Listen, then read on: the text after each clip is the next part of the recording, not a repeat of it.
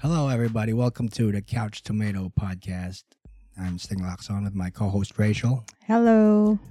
The podcast where we review movies, TV shows, and other visual whatnot. So you don't need to watch it. If you don't want. Ako na doon. Oh, sige. Go. If you don't want to. Ayan, pinagbigyan ko lang. Anyway, we'll be reviewing another television series that recently concluded. It's HBO's Raised by Wolves. This is one of their Sunday night shows, which means it's their top show. Like Game of Thrones was a Sunday night show. Westworld. And Watchmen was a Sunday night show. Yeah. When I say prime Sunday offering, kumbaga. Yeah, that's their prime time. When I say Sunday night, that's Sunday night in the US. That's Monday in the Philippines. Here, yeah. Yeah. This is, I think, one of the inaugural shows for HBO streaming service. It's HBO Max. It replaces HBO Go in countries where it used to have HBO Go. But here in the Philippines, there's still no HBO Max, so it's on HBO Go. Good thing it's on HBO Go. Yes. But as soon as the Philippines switches to HBO Max, we're also going to switch to HBO Max. Of course. Shout out to Rene Liboro, whose HBO account is what we're using. But we also pay for it, so technically I'm paying for it. I'm using his name. So, yeah. Because right now, HBO Go, well, the one we have is still tied to a cable subscription. The one Rene has. But recently, you can get HBO Go straight from Google Play. So that's a big improvement. Actually, dati ko pa yan sinasabi sa HBO Go. When I tag them sa posts, parang it should not be tied to a cable service. Yeah. So right now, it's with Sky Cable and Signal. And then independently on Google Play. So progress, I guess. Yeah, baby steps. Good work, HBO. All right, so the series is created by Aaron Guzikowski. He also wrote all 10 episodes, and in some episodes he has some co-writers. This show was billed as a Ridley Scott show, but that's very misleading because Ridley Scott, I think, executive produced or... He also directed some episodes. The first two in particular. But it is very Ridley Scott. Yeah, I think that's his involvement as producer then. And he parang, has the... feeling ko natuwa siya. Oh, parang ako to Sige, produce natin. And his son, who I just found out is his son, Luke Scott. He directed 3 episodes also in the series. So the other 5 episodes are from other directors. Yeah, so the only involvement of Ridley Scott is 2 episodes, a producer credit, and also the feel of it. But it's misleading when they market it as Ridley Scott's Raised by Wolves. No, it's not. Yeah, but it worked, I guess. Yeah, it worked because it made us watch it. And actually, I liked it naman. Wait, before we go into the nitty-gritty, let's run down the...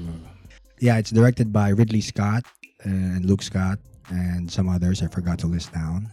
And it stars Amanda Collin as mother, Abubakar Salim as father, Winta McGrath as Campion, Travis Fimmel as Marcus, Niam Algar as Sue, Jordan Loughran as Tempest, Felix Jameson as Paul, Ethan Hazard as Hunter, Asiya Shah as Holly, and the cute Chinese girl Ivy Wong as Vita, and Matthias Varela as Lucius. He's also in, where's that? Narcos. You mentioned that. He's in Narcos, yeah. Oh, siya pala yun. Sorry, hindi ko. Yeah, so overall, I liked it. It's about colonization of the planet Kepler 22b, which is a real planet, by the way. It's the first extraterrestrial planet discovered by NASA that could be a candidate for housing life, no? Yeah, instead of 365 days, ang rotation niya 290 days. Shorter, but it's also bigger than Earth. Twice. Very much Earth-like, but still some differences, of course. Yeah. All right. So. You kept saying you like it, so I'll let you finish. Yeah. Okay. So, why did I like it? I liked it because I think it's very high science fiction because I'm sorry for being, if I sound elitist, no, pero no, when you come from a literature Do background, not be condescending. I'm not condescending. No. When you come from a literature background kasi, you study literary works, no? I'm talking about the written ones, like Shakespeare and stuff, ganyan. Meron silang tinatawag na high science fiction, but they don't mention what low science fiction is. But they have a category called high science fiction na it includes works such as, in particular, si Frank Herbert's Dune, and Harlan Ellison. I forgot the specific works of Harlan Ellison, but Harlan Ellison is a renowned science fiction writer, and he's Si Philip K. Dick ba ay ano? No, he's not. He's not high. He's not high, but High science. No, there's an award-giving body. I think it's Hugo or Nebula or both. But yeah, I think both of them, Hugo Award and the Nebula Award. They are award-giving bodies for science fiction works. But this is books. Books, yes. Yeah, written material to eh. Short stories Essays, or novels. yeah, Yes. And basically, titles that win Hugo or Nebula Awards are considered high science fiction. Okay, so why are we mentioning written material with the movie? No, sige, I'll give you another example of what I think is high science fiction in audiovisual, cinema or TV. Movie, TV. The Expanse for me is high science Yes, I fiction. love The Expanse. Parang it's But I don't see it as high science though. Hindi, I can't define it kasi in So, particular. this is moot. No, I'm just saying it's I think when you say high science fiction, it's something You really can't explain. fictional, but the world building is very plausible. Rooted in science. Yes, you yes. mean. Ganyan, parang ganyan. Na it's not too much fantastic like time Parang travel. Interstellar. I'm not sure about Interstellar. Di ba ganon? Parang may base naman siya on, I don't know if it's real calculations, but sound naman yung science niya. Although not all of it. Hindi, I mas guess. mas reality pa yung Interstellar eh. Yung science fiction talaga medyo Highbrow, ganon. like Dune. Hindi, ibang mundo talaga. Pero it's hindi ko ma-explain. Anyway, sige, let's forget so how about can what you I said. term it as high science if you can't really explain it? It's as opposed to something na na But I get the part na you mumble the science eh. No, I get the part where you mumble the science. Na alam mong, peke to. Or, it's just for the sake of the narrative. But there are other works that they have tried to base it on, not just a little science, but a lot of it. Diba kaya nga may mga explanation sila. Neil Gaiman? No. Neil deGrasse Tyson? Oo, di ba mayroon sila mga commentary kunyari sa isang movie na hindi totoo to or this is not possible, mga ganyan-ganyan, di ba? Yes. But correct. but if that's not your definition of high science, kasi I'm mentioning that and it's still not that, what is? Sige. To answer that question, I'll get back to you in the next episode. No? I'll ask a science writer friend of mine. No? Sige, we'll just get back to that. You can also Google the works of Harlan Ellison. Siya yung pinaka-author that comes to mind when it comes to this. So, Harlan Ellison. Other than being it a high science material. No, let's drop that na. Let's move on to the next point. Hindi, yun nga. Apart from it being a high science material, why do you like it? Why else do you like it? Why else do I like it? It's since you can't quantify high science right now, so give me another reason why you like it. It raises a lot of philosophical questions. Makes you think. Yes, Okay. and it's not just the questions that like will humans be able to breathe in this planet or something like that. It's something deeper than that. For example, let's go to one of the points here. If an android can get pregnant, is it alive? Because dito sa Spoiler. Okay, spoiler. You can watch the if you haven't seen it, just stop this podcast and then watch it and then come back to it later. But yun nga, sige, I'll give you a brief rundown of the plot. There are two warring factions on Earth. The Mithraic cult. It's like a religious cult. It's a religion and science. A religion, sorry, not a cult. It's a religion and science. Yeah. Atheists who base And, yeah. everything on science. yes. So of the faithful who have faith, and the other one is atheists na they rely on science more than faith. Mm-hmm. So they're both racing to Kepler 22b to colonize it. The Mithraic cult has a bigger ship kasi they have more passengers. They have like a Noah's Ark. Yes, a Noah's Ark type. Mm-mm. More passengers. Pero to get to Kepler 22b first, the atheists had to have a smaller ship, faster, para mas mabilis sila makakating. So they just sent 2 androids and then embryos, human embryos. So the androids, a father and mother android, got to the planet first. Then they... Yeah, the goal is to restart the human civilization without religion. That's the goal of the androids and the atheists. Yes.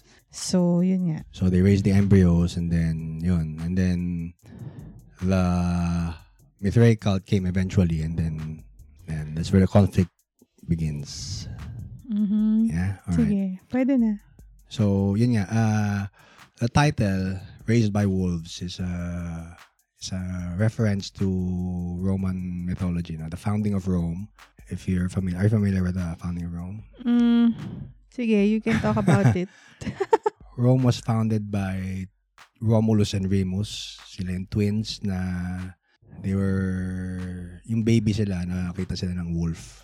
Okay. And then the wolf gave them milk and raised them into Romulus and Remus.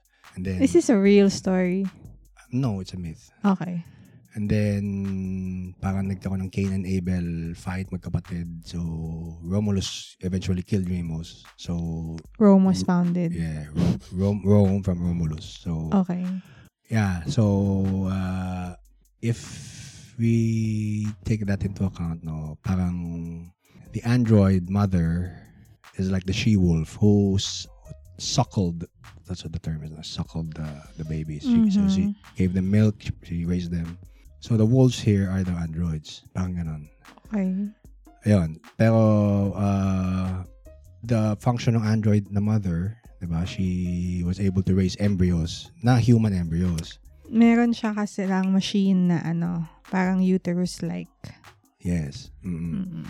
Pero, as the story develops, a few episodes down, the mother herself gets pregnant from plugging into a... Unknown shit. Oh, yeah. She plugged into another machine and then she accessed some information and then paglabas niya ng pagkaka-plug niya, buntis na siya. Yeah, and you've got to watch till the end to see what she gives birth to.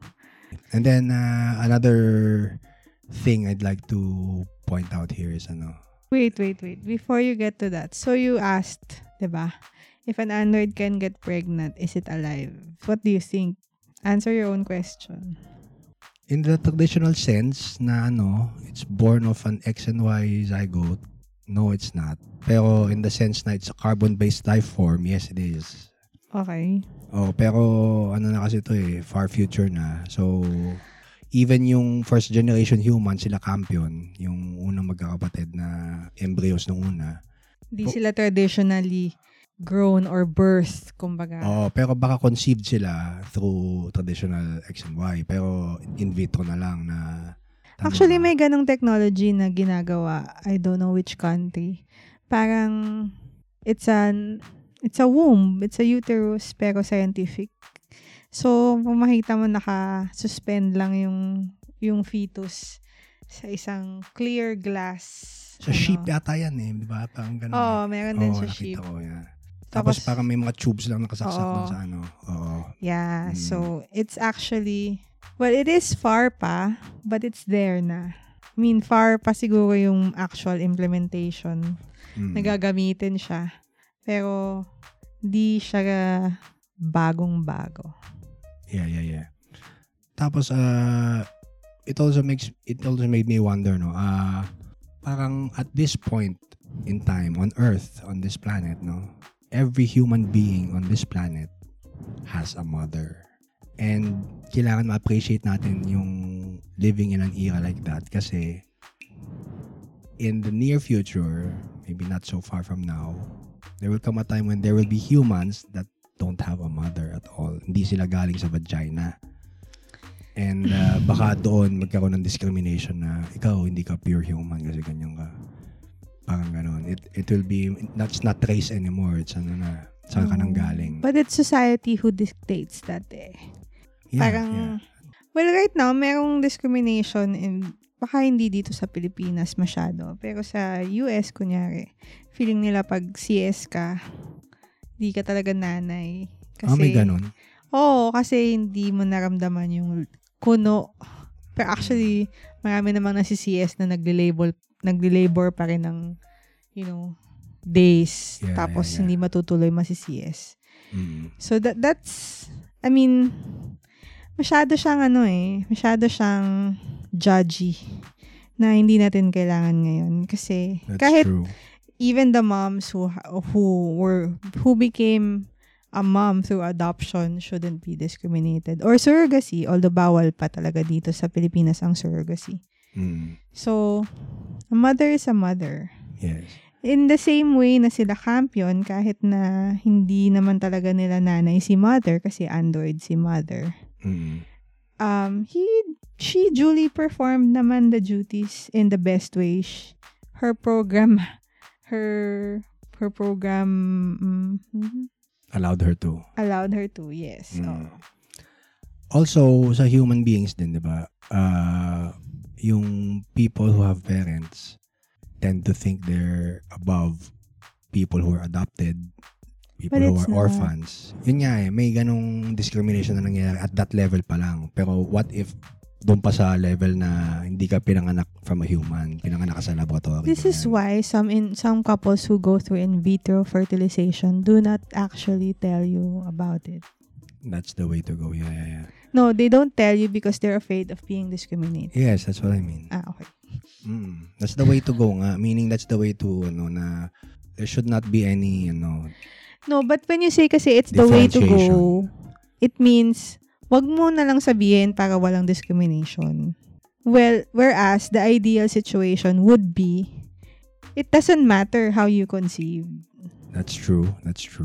So, kasi alam ko maraming, lalo na nung bago pa lang yung IVF sa Pilipinas. By the way, the Philippines is capable of doing that. I mean, we have the technology here locally, so you don't have to go to the other country to do that. Basta kailangan mag-asawa kayo kasi, Catholic Church. Okay. So, maraming tinatago nila how it was conceived kasi nga, they are afraid of being discriminated upon.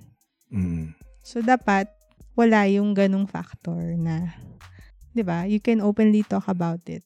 Yeah, correct. All right, so I didn't realize na we were gonna take this long. No? So, we're gonna pause for a break. We'll be right back with more discussions on Raised by Wolves. This is Review, a podcast that features reviews on both Pinoy and foreign media. You can listen to the show on Spotify, Apple Podcasts, or wherever you listen to podcasts. Join me and my guest every week as we discuss, reflect on, and recommend great movies and series for you to add to your watch list. I'm your boy Wesley. Don't forget to smile today. This is Review.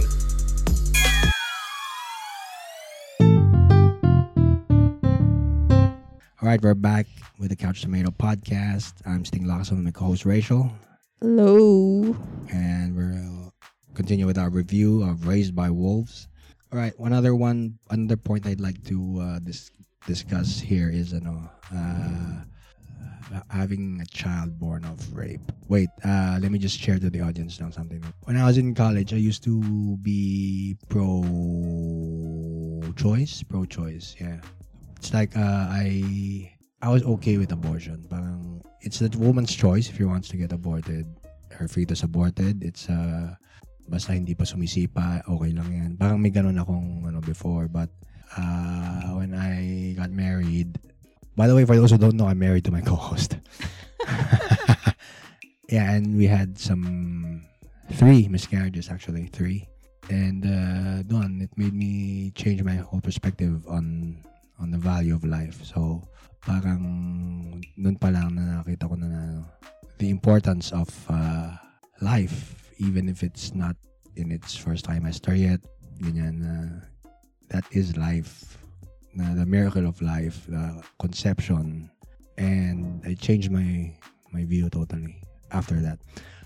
And then after I watched this, there's one of the characters here. She was part of the Mithraic arc. Yeah. And then it's one of the kids. Bata pa siya actually. Yeah. Young enough. 16, 15. Yeah. Old enough to conceive. But still young. Yes. So yung ibang passengers dun sa arc, they're put in suspended hibernation, something like that. Para kasi malayo yung journey, di ba? So while they were in hibernation, one of the guards, so yung nag-guard ng mga taong tulog, he was raping the women habang tulog. And he claims na it was yung god nila. Oh, si Sol. Their god is called Sol, which is a reference to the sun. Yeah, who told him to do that. To rape it, yeah. So, the character, si Tempest, is the name of the character. When she landed in Kepler 22b, she found out she was pregnant. And yung scene dito ang ganda kasi parang tumingin na sa kanya si mother, tapos may narinig niya agad yung heartbeat. Tapos sabi ko, I know that. It's ultrasound heartbeat. Tapos, yun nga, turned out the girl was pregnant. So, the sound effect they used was the heartbeats. No, not ultrasound, the Doppler. Doppler. Yeah. So, and then the Tempest, she didn't want to raise the child. Ayaw niya. Parang, which is understandable. Yes. Because she's young. She didn't really ask for it. But on the other side, hindi naman kasalanan nung bata yun. Yes. Dun sa Pero it raises din the question na pagdating sa sa pro-choice or pro-life, parang ang hirap din for a mother to raise a child born of rape. Yeah, so kaya nga merong, di ba, you can give it up for adoption. Pero kasi, let's say the rapist was a violent man. Violent na meron siyang psychological disorders or what. You mean genes? Yes, parang to allow a child na maging potential serial rapist din pagtanda. Meron ba talagang ganong gene? Is it a parang nature or nurture discussion eh? Well, I'm of the school of thought na may predisposition sa violence na yung bata. Pero you can dapat nurture maganda the child. Yeah, you can nurture the child away from, not naman away, na hindi ganon yung, hindi ma-feed yung ganong disposition or gene or whatever. Pero paano kasi sa nanay? Nahirapan yung nanay doon sa ganun. Siyempre, mahirap talaga. I mean, I get yung it's the women's choice. It is. But also, marami rin kasing couples who want kids and they're having trouble conceiving. So, takot ba sa Diyos yun na because it will take 9 months at least a year for you to carry the pregnancy to give birth. And then, if you decide to put it up for adoption, diba? Mahirap din yung iba pag they decide to do that and then pag nandyan na ayaw na nilang, diba? Nangyayari din yun. So, it is really a difficult choice. And I think it should lay on the mother, on the woman. Kasi katawan din naman niya yun. Buhay din naman niya yun. I'm not saying na I'm pro, kasi naisip ko yan dati nung parang it never really crossed my mind before na if I got pregnant out of wedlock na ganon. Never. Never naman. Although, syempre, it's a whole new responsibility. And you can't, si Tempest kasi sobrang bata pa siya. Yes. Good for you na you never crossed your mind, no? No, yeah. No, isip ko kasi dun sa rape, it's a culture that needs to be changed, not yung choice nung That's true. Rape needs to be eradicated. Rape needs to be eradicated. Yung how the society perceives victims and paano pinagtatanggol yung ano. Yeah. Starts at home, then society, then you don't have to worry about siguro the choice. Kasi mabigat yun, choice na yun sa mga babae. Alright. That's a nice point. Alright. Sige. Let's move on to another topic. Medyo mabigat yun eh. Alright, sige. Sige, one of the themes din na diniscuss here is yung actual cause ng conflict sa Earth, bakit kinailangan umalis ng mga humans sa Earth, is a religious war between the atheists and the Mithraic cult. So, Mithraic religion, sorry, not a cult. Why do you always refer to it as cult? Hindi ko din alam. Mithraic religion. Yan. So yun, the question there is, will religion eventually cause the destruction of mankind on Earth as shown in the series? Mm-mm. Ako, for me, no. Kasi ang tingin kong magiging number one cause ng pag-alis natin sa planet na to is environmental destruction. Yes. Environmental destruction or the rise of AI, like the Matrix type na machines will be more powerful. Mala Skynet ng Terminator. Ganyan. Okay. Parang the religion thing is something we can eventually overcome. And they think we are eventually overcoming. Can you live without it? Kasi dun sa series, live without what? Religion.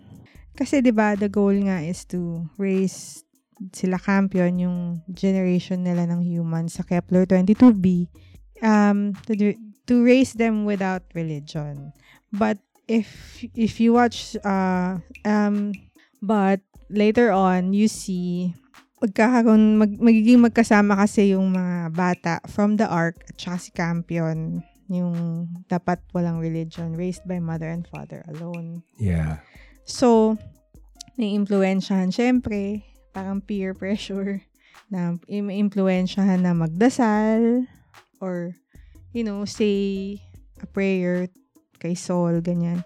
Although, syempre, hindi siya ganun, hindi siya recruitment, hindi naman siya ni-recruit.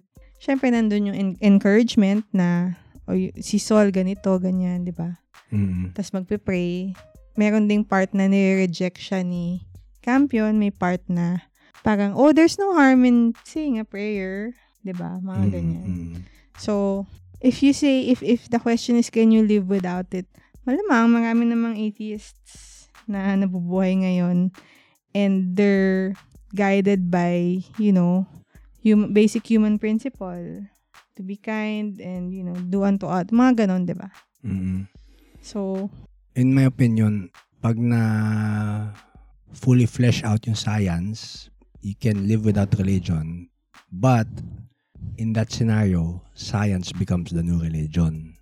Parang, if it's not scientific, it's not real. Ganyan. So, kaya ba high science to? Hindi. Research nyo na lang, high science fiction. Tapos na tayo doon. Yun nga, ikaw nagbalik. Didn't have to plug it again. Ayun. And ikaw, what do you think? Can you live without Pwede naman if you want. Pero iba pa rin yung I think some humans with how, especially with the situation today, you kind of need something to hold on to. But not to the point na doon ka lang aasa. I think yung mga followers kasi ni Saul, parang, dito sa Raised by Wolves, parang they're constantly looking for signs and shit. Na nawawalan ka ng, parang parating nakaasa. Parang ganun. Which, I don't think that's how it should work. Baka kaya lagi mo siyang sinasabihan na kulto kasi. Kasi iba yung how they work as a religion. More like a cult. Or I read something na, there's a real life Mithraic cult. Meron yata. Parang nadaanan ko din 3 to 5 BC. It was a religion in the Roman Empire. I will not be surprised na some people worship the sun. Sol, light, whatever. Mithras. That's their god. Yeah. Ako, di ba kanina mo pa sinasabi na you like this film, you like this film. Kanina mo pa sinasabi na you like the show. Although you can't really explain it. Oh. I mean, not really. I think yun yung appeal niya eh. Na you keep on watching and watching and watching until you get to the end. And then parang, what the fuck? Ganun talaga. I mean, kung naghahanap kayo ng religious epiphany dito, parang, this is not the show for you. Kasi parang ano siya eh. Ako, ano ba? It's not that I don't like it because I finished the season naman. Pero parang after nung season finale, parang, what the hell just happened? True. Na parang as a viewer, syempre, gusto mo may season arc, di ba? Yes, meron siyang season arc. Pero parang, ano nangyari? Di ba? Oh. It will make you ask questions like yung mga diniscuss namin kanina. But it will also really question, why did I watch this? Ako, may spoiler alert parang everything is sort of believable until umabot sa point na flying snake? What? Yan, spoiler alert, flying snake. Which makes you think kung ano ba talaga ang at work dito. Oo nga. Is it a religious presence? Is it high science? Is it just... Parang ganito yung feeling dun sa Prometheus eh. Yeah. Kaya nga parang it's right on that they built it up as Ridley Scott's because I think it's very much Ridley Scott. True. Kahit Tama. na hindi siya yung nagsulat. Yeah, I get. But talaga 'di ba pag nung Prometheus parang it will leave you hanging na parang meron pang kasunod dapat na hindi mo alam kung matutuloy o hindi. Correct. So since you really liked it, where do you think the next? Kasi they picked it up for the second. So yun na no. So if you decide to watch it, parang you have to keep your mind open as to what will happen next. And you will not find all the answers. Parang redeeming factor medyo falls short. Pero magaling yung actors na si mother and father. Ang hirap kaya mag-play ng android. I mean, 'di ba? Yeah. So I also have the feeling that this whole season is a setup. Kasi they also talked about a prophecy, 'di ba? In rebuilding the. So there's two possibilities, si Marcos tsaka si Campion eh. Because they're both technically orphans. The prophecy daw is an orphan will lead the new colony. Parang ganyan. Yeah, oo. So yun, that was barely touched upon. Yes, So I think sa next season, since may season 2 na to for sure, I mean, ni-renew na siya ng HBO. Talaga? Okay. Ni-renew na siya ng HBO. So baka doon pa lang natin malalaman kung ano ba talagang nangyayari dito sa kwento na to. Well, I think din sa first season, itong season na ito, season 1, it tackles the fight for the planet. Parang, Survival. Survival lang muna, basic. So if we compare it to the colonization of the Americas ng Europeans, parang ito yung part na sina Pocahontas pa, kaaway muna sa Indians. I think survival and repopulation eh. Next gen. Yun. Kumbaga, may survivors, but how will you move forward with the next generation? Yes, oo. And actually, hindi pa rin na-reveal kasi actually malaki yung planet ng Kepler 22b. So, ang target nila is the temperate zone daw. Parang sa may equator. Tropical zone. Yeah, the tropical zone. Parang hindi pa sila nakakapunta talaga dun eh. And hindi pa natin alam kung may iba pang life forms aside from yung na-encounter nila ng wild animals. Kasi since malaki pa yung planet. Wild animals na mukhang tao, pero de-evolve na tao. May ganun pa eh. May de-evolve pa na tao. Oo nga eh. Di ba meron sila nakita parang bangkay na Yun nga, parang di ba they said they're not evolving, they're devolving. Parang Neanderthal ata sabi. Yeah, which is which is very similar to the remains that was featured in Prometheus. Okay. And then the alien snake is parang nasa alien, parang ganon. Yung flying snake? The start Talaga? Parang ganun. Kaya nga nila sinasabi na, well, there is talk na it's sorta in the same universe as Alien and Prometheus. But there was never really a collaboration. I mean, it was not talked about. Kumbaga, hindi naman... Hindi formally na Oo, hindi sinadya. Okay. So, hindi ko alam if it's the viewers who are making the connection, or who are seeing the similarities. And I really think that's why Ridley Scott produced this. Yeah, true.